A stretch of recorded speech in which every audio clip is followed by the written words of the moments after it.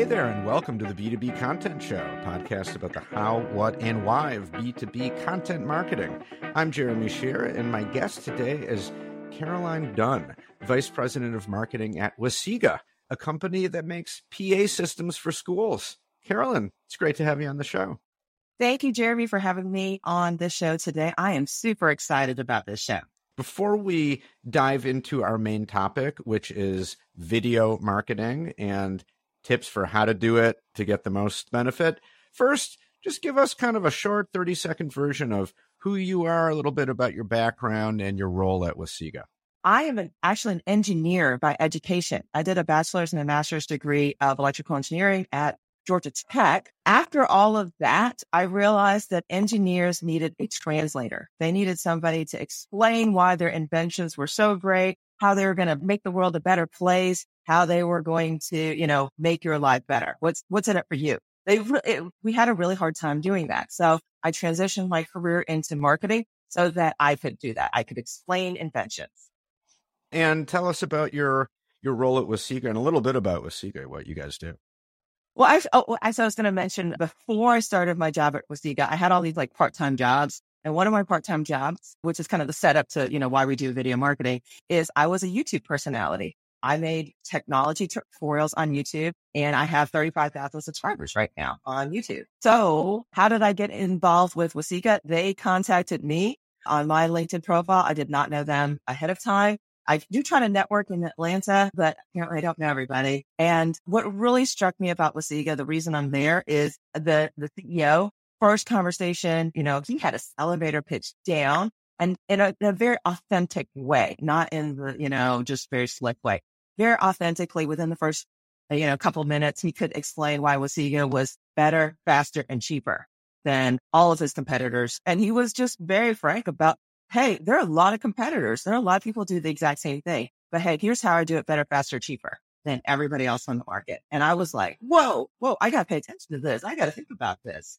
So conversations happen, and I just really fell in love with the product. It is hardware and software, and it's really changing how schools do something really quite boring, quite frankly. Who thinks about the PA system at their school? And they're really changing the market. I'm super excited to be a part of that. We all know about PA systems at schools, right? The bell coming through, whether it's a tone or like the clanging bell or the announcements to students and all that. So that's what you guys provide, the technology, the hardware and the technology to make that all work. Yeah. So, a long time ago, there was this analog technology. It's old, it's dying right now. And we're coming in with the IP technology, the new version of the technology. And it's really made it doesn't do exactly the same thing. It does things better, faster, cheaper. And now I know that as VP of marketing, you have leaned heavily into video marketing as like one of your main channels, one of your main tools. So let's just start right there. Why video? And I'll preface this by saying that might seem like a dumb question. Like everyone's into video, it almost seems like it's just basic knowledge or common wisdom. Like, well, of course you need to do video. That's the best channel. It's so engaging. It gets the best return on investment. But explain that to me a little bit. So why, in fact, is video such a good way to go, or why does it work for you guys? I was very biased toward video because I was a YouTube personality, right? So of course I wanted to get in there and just start doing video. But actually my boss was like, hey, let's not just jump to conclusions, let's just not say, all right, video is going to be it for us. All right, let's think about this a little bit. What's our strategy? What do we know about the B2B market and what we can do there? And actually we started by looking at a stat that I'm going to share with you right now. We saw a stat that said B2B buyers are over 60% done with their buyer journey before they ever talk to a salesperson. So today we're out of the whole, you have to call a salesperson. You have to, learn what the product does from a salesperson. Those days are over. People want to self-educate now. B2B buyers want to self-educate now. And so we have a company strategy that our website should be a place for people to self-educate. And it's great both ways, right? You don't want to waste a salesperson's time on trying to, explain a product that's not going to solve their problems. You kind of want to know up front before you go into a meeting, hey, does this product actually do what I need it to do? I have a problem. Does it solve that problem. So they should be able to self-educate and learn, like, is this potentially going to solve my problem? And then they can get into the nuances. Hey, I've got a special situation with that salesperson. So if you have a company strategy, so first of all, you have to have a company strategy of, hey, I'm going to allow my customers to self-educate. And I believe in content marketing. And that's why I wanted to be on your podcast today. So thank you for having me on your podcast. So it's about content marketing, not, we weren't like, oh, it has to be video. It needs to be about content. And we can put together content in all sorts of different ways. But I happen to know a lot about video. But, we're not making videos for the sake of making videos. I disagree with that, For example, I saw I'm following you on LinkedIn now. I saw your LinkedIn post earlier today that was like, don't make podcasts for the sake of making podcasts. And here's a little checklist. You gave us a little checklist of what you need to think about before you go into this podcast thing. And I would say the same thing about video. Does video accomplish what you want it to accomplish, that you can do something that you wouldn't do otherwise? If a PDF or, a podcast or something else fits the bill for content marketing, by golly, go do that. Don't do videos. So I'm selling against the video thing, but for now, so we looked at, okay, how do I show people that my product is easy to use? Show, don't tell. And that's why we got into video. We wanted to show, don't tell. So for example, one of the reasons why we're better, faster, cheaper than our competitors is because our product is easier to use. So it's one thing to go on my website, and everybody puts this on their website. Okay. Our product is easy to use. I've never seen a website that says our product is so hard to use, you need to hire rocket scientists to go configure our product. Every single website says that. Well, I actually have a video. I actually have proof that shows my product is easier to use. Like, here we are. Here's the screen. Oh, you want to do this? All right, boom, click, click, click. All right, done. So our videos are under a minute long. Actually, we try to keep them all really, really short, really, really snackable. And that's because we did a whole bunch of research about what do people want to see? What content on video is useful? What are people looking for? So there's so much data out there on just, hey, here's why you should do video. 50% of B2B decision makers use YouTube. People spend 2.6 times more time on a website or on a page, on an interview page that has video than without. And, me as a content marketer, I want people to spend more time on my website, right? Because that self-education, that turns into a meeting with the sales team. So, adding video to your email can increase click rates by up to 300%. So when we send out an email, what we do is, instead of doing a video, we do like a little GIF that just kind of auto plays on there. And it just kind of gives you a little bit of either a product demo or something of value that teaches you something that, hopefully that you want to learn about a product. It feels to me like you guys in particular, and companies like you could probably make the same claim, that you guys have a strong case for video because the product that you offer, it makes sense to show people how it works, right? You're dealing in hardware. And so people want to know, like, well, how easy is this to use? And that practically means, like, well, what's the control panel like? Is it easy? Is it complicated? How long is it going to take me to get up to speed with this thing, right? And so it seems to me like a fairly common sense calculation that, like, well, we could write a bunch of blog posts about this with like still images or something, but wouldn't it just be so much easier and effective to make a series of videos literally showing you how this works and explaining it at the same time, right? That's just going to be so much easier for the consumer and more useful, right? It seems to me in your particular case with the product you're selling that just makes a lot of sense. You gave us some statistics about video on a web page means people will stay on average this much longer, and the same in an email and so on. To what extent do you think that depends on exactly who you are and what it is that you're offering, like what your email is about or what your website's about, right? Because we are a podcasting company, we offer podcasting services. And not that there's no visual element there sort of can be, or for companies like mine that offer services, and aren't selling like a product, something you can hold in your hand exactly.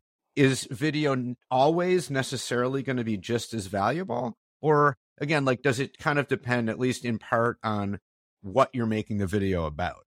100%. when I was doing videos on YouTube, I was doing tech tutorials on YouTube, and I could have chosen any medium I wanted to. I could have done a podcast. I could have done it this way. But you know what? Most of my videos were like, connect the green wire to the blue wire and then cut this wire. And then, it was going to be super hard for me to explain the whole wiring thing without a video. And actually, the first, like, a whole bunch of videos, I was really camera shy at the beginning, believe it or not. When I started making YouTube videos, I just had the camera on my hand. You couldn't see my face, and you would just see me like soldering two wires together. And I would just be like, okay, you need to connect these wires together, and you get your soldering iron, you put on the flux like this, and there was no face. I was so camera shy when I started, but I looked at what I had to do, and I was like, there's no way I can explain this in a PDF or podcast. I mean, so I had to do a video, actually against my free will, quite frankly, when I started on YouTube. Against your free will. You're like, do it or else. I was just like, no, I don't want to get on YouTube. No, but I was like, how am I going to explain? Connect, A wire to B wire. There's no other way. Tell us about your production process a little bit. Like how highly produced are the videos, or do you think they need to be? And kind of what are you going for in these videos? Is it purely just, here's how you do a thing, like the most practical stripped down how to, or are you thinking about the, production value, the entertainment value? Like, how do you think about that? We have never hired a professional production crew, number one. I would love to hire a production crew. I don't know what I'd do with them. So people want authentic videos. They want to know that it's not a slick magic show you just put on. They want to know that your product actually does what you say it does. So actually, to start off, we actually didn't really have a budget for this. It was actually low budget. We started off with just doing some screen record videos just to show you how the control panel works, how to show you the dashboard. All we needed for that was a computer and we did a screen record and we threw that up on YouTube and put a thumbnail image. And we were like, oh, we didn't even do sound on the first videos too. Sound is super important in video. You have to have good sound. Oh, we were like, no, we're just not going to do sound. We want to do snackable content. We want to do 30-second videos. We saw this stat about people are scrolling on Facebook with their thumb. And so they don't have the sound turned on Facebook or LinkedIn. So we were like, all right, well then forget it. No sound on these videos. All right, we're just going to make silent videos and we're just going to put a caption on the bottom to explain what we're doing at that moment. And we just started out just really simple, see how this goes, see what the response is, see if people are interested in this. And then you kind of get into, more complicated videos, more production value, lights, fancy microphones, a 4K camera. You kind of get more into it as you progress. But, we did a couple videos just to see what the response was going to be. It was great. We're like, okay, let's keep on doing this. If you do a couple videos, don't go out and spend a whole bunch of money first. Go and do what can you do? I've made videos on my phone, okay, with 3,000 views on LinkedIn. Okay. No microphone on my phone. People will watch that. I mean, I turned up the volume a little bit and try to make the sound a little bit better, but people will watch that because it's authentic. Again, when you say authentic, I mean, that's a term that gets thrown around a lot. I think I know what you mean, but I want to make sure so that it's not overproduced. It's not slick. It comes across as just, this really is us making this video and just trying to show you how to do a thing without a lot of bells and whistles. Is that what you mean by authentic? Absolutely. Yes. I mean, we watch TV. I enjoy watching TV. I've seen a ton of commercials. They're great. They're beautiful, but they're kind of annoying. So, I mean, YouTube started out as I saw a guy, he filmed a a technician sleeping on his couch. I mean, that was the rise of YouTube right there. It's home videos. I mean, whoever thought if you had bet me money, years and years ago, for that, all this really bad user generated content would be so huge today, I probably would have lost that bet, quite frankly. I could not have predicted that people would be interested in watching, non-commercial, non-professional type videos, but it's really, really huge now. And I think it's because it's about the content and it's about being authentic versus, this really slick production that's like, I don't know if I trust you. People want to trust you. And so too much production, even though it could technically make a video look better, quote unquote, like fancier, you're making the argument for, yeah, but it can get harder for people to trust you through that video because they just assume like, well, this is just a bunch of marketing stuff? Oh, it depends on your budget too. Right? I mean, most people, when you start on YouTube, you don't have a lot of money to buy, all these fancy cameras and do all this production or hire a camera crew. You don't need all that. I mean, that's one of the biggest, when I talk about video, a lot of people, have a lot of deer in headlights, the objections. The objection is, how much is it going to cost me? And yeah, that's great. I don't want to take away business from a real videographer, who does great production. There is a place for that. That absolutely, you should be doing that. That's great if you can afford all that. But, for small companies or, people just trying to get their content out there, you don't need to go and spend a ton of money from the get-go. Do what you can with what you have. And then if you find yourself in a rhythm or find yourself, hey, I do need to move it to the next level, hire that crew. Okay. Put jobs out there. I'm all for, creating jobs. Right. But start simply and just kind of figure it out a little bit before you start spending a lot of money on it. So what people do is they go out and hire a big production crew. They go and spend a whole bunch of money on a video. They get this really slick production. It's not that it's bad to do that. It's bad to do that as your first video. I think that's kind of my issue, because they'll put a lot of money into it. They'll make one video and it'll be a failure, and then they'll be sad about it. And they'll say video's a disaster. No. You don't start out with a slick, nice video. You end with the slick, nice video. You start with something really simple, and you find your traction in the actual content that people want to see. That's key, right? You just focus on the content that people want to see and learn about. And then you worry about like the slick production value later, even if you ever get there. But if you're producing video about something that people don't care about, then it doesn't matter how good the production is, right? People won't watch. So when you guys started down this path, how did you know what to make videos about? All right. So we just looked at our problems. We looked at our customers' problems. We looked at our problems. So you had kind of mentioned, hey, our videos are kind of these how-to videos, just the nitty-gritty. How do you do this? And then you said, well, you could have put a bunch of screenshots into a PDF, right? Ironically, we had all that. The support person actually created all these documents with all the screenshots that showed you how to do everything step by step.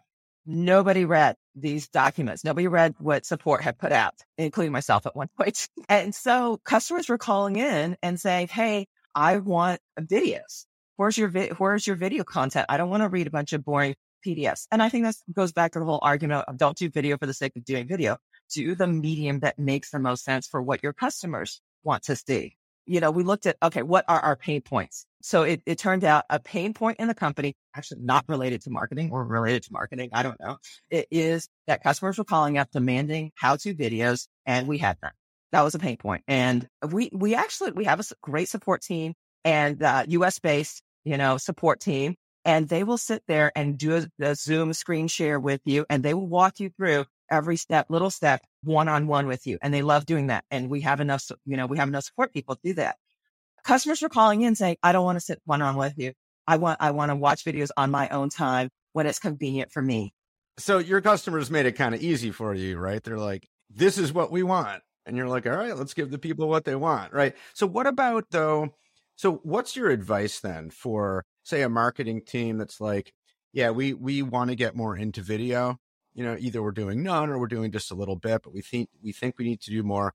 And let's say they don't have that. They don't have people calling them and saying, please make us videos about this. What would be your first step? Like just getting started and you haven't yet gotten that data, but you're thinking we probably need to do more video. Like, where do you begin to get off on the right start and make sure that you're going to do it, in a way that's going to add a lot of value? I would go back to the previous step of content marketing. Let's agree that content marketing is king. Content is king. And I would look at the kind of content I want to produce and then think about the medium I want to use. And it could be video or it could be podcasting. So what kind of content do people need? What kind of content do you need to fill that funnel? I don't know if you're doing the funnel anymore or you're doing, ABM, account-based marketing. What kind of content are people looking for? And it might be podcasting. It might be video. It might be a PDF. And think about what you need to do and then think about the medium and exploiting that medium. And that goes back to what you were saying before, and you alluded to my blog post, like, don't just do a thing because it seems to be popular, or like our competitors are doing it, we obviously have to do it too. Maybe not, right? And I guess, I mean, maybe another way what you're saying is think about your audience. Who are these folks and what's going to add the most value to them? And if you're not sure, then figure that out. Ask them, ask your current customers. And like you guys, they might just tell you like, well, actually we want videos showing us how to use your product. Oh, okay, cool. Let's make those, or whatever it is they want. And maybe it's a variety of things. And maybe it's not just video, but it's also a podcast or also a webinar series or whatever, right? But it all comes down in the end to your audience and what they actually need. As I said earlier, I was forced into YouTube against my free will. Didn't want my face on there. I was like, okay, here are the wires. Okay, and I'm just going to show you my fingers. But it turned out video was the best, for, this sort of visual content. So if you don't have a lot of visual content, then maybe video is not for you. And let's just be honest about it. Yeah. If you don't have a compelling visual story to tell, maybe you don't need to do video. Or if you're going to do it, you need to figure out how to tell a visual story with whatever it is you're talking about. But, for companies with that visual story, think about your storytelling. Think about what you want to explain to people. Think about what's compelling. How are you solving the problem? Number one, if I'm not solving a problem, I'm of no use to you. You need to move on and I need to move on. People just won't spend their time if it's not solving a problem or giving them value in some way, right? Maybe, there are other ways to add value, but right, 9 times out of 10, it's going to be helping you figure something out. And I'm B2B marketing. So this is how we do things. If I was B2C, I'd be talking about entertaining you. Yeah. I mean, that's a whole other interesting discussion because there is a lot of talk in the B2B world that I see on LinkedIn about making B2B marketing more entertaining, more fun, more like B2C marketing, or at least not being afraid to try that kind of stuff. I think we're maybe kind of in the early stages of figuring out what that could look like. But still, what you say, I think, makes sense. Primarily still, the average B2B buyer, when they're engaging with your content, it's probably because they have a problem to solve and they're just looking for practical ways to solve it, and they'll search for it. And if you have a good piece of content that speaks directly to it and you promote it, then you're hoping that's going to pop up and they're like, oh, cool. In the next 5 minutes, I'll solve my problem and this helped me. I mean, that's basically still how it works the majority of the time. Carolyn, I feel bad because we kind of have to cut this short. I feel like there's a lot more we could talk about, but we got to jump. So I just want to say thank you. Thank you so much for being on the podcast and lending your presence. Thank you. Thank you so much. It's been my pleasure. Thank you for having me on your show. I look forward to, listening to more of your podcast, following you on LinkedIn. All right. Thank you so much. That's it for this episode of the B2B Content Show. You can subscribe anywhere you get podcasts on any podcast app. And while you're at it, you might as well give the show 5 stars and leave an over-the-top comment about how much you love the podcast. If you'd like to be a guest on the show, or you know someone who you think would be a great guest, let us know. You can contact me at jeremy@conversa.com. That's CONN Versa.com. The B2B Content Show is brought to you by Conversa Podcasting. Check us out at conversa.com to learn more about how we help B2B brands start podcasts to connect through conversation with the buyers and decision makers you need to get to know to grow your business. Thanks for listening, and we'll see you next time.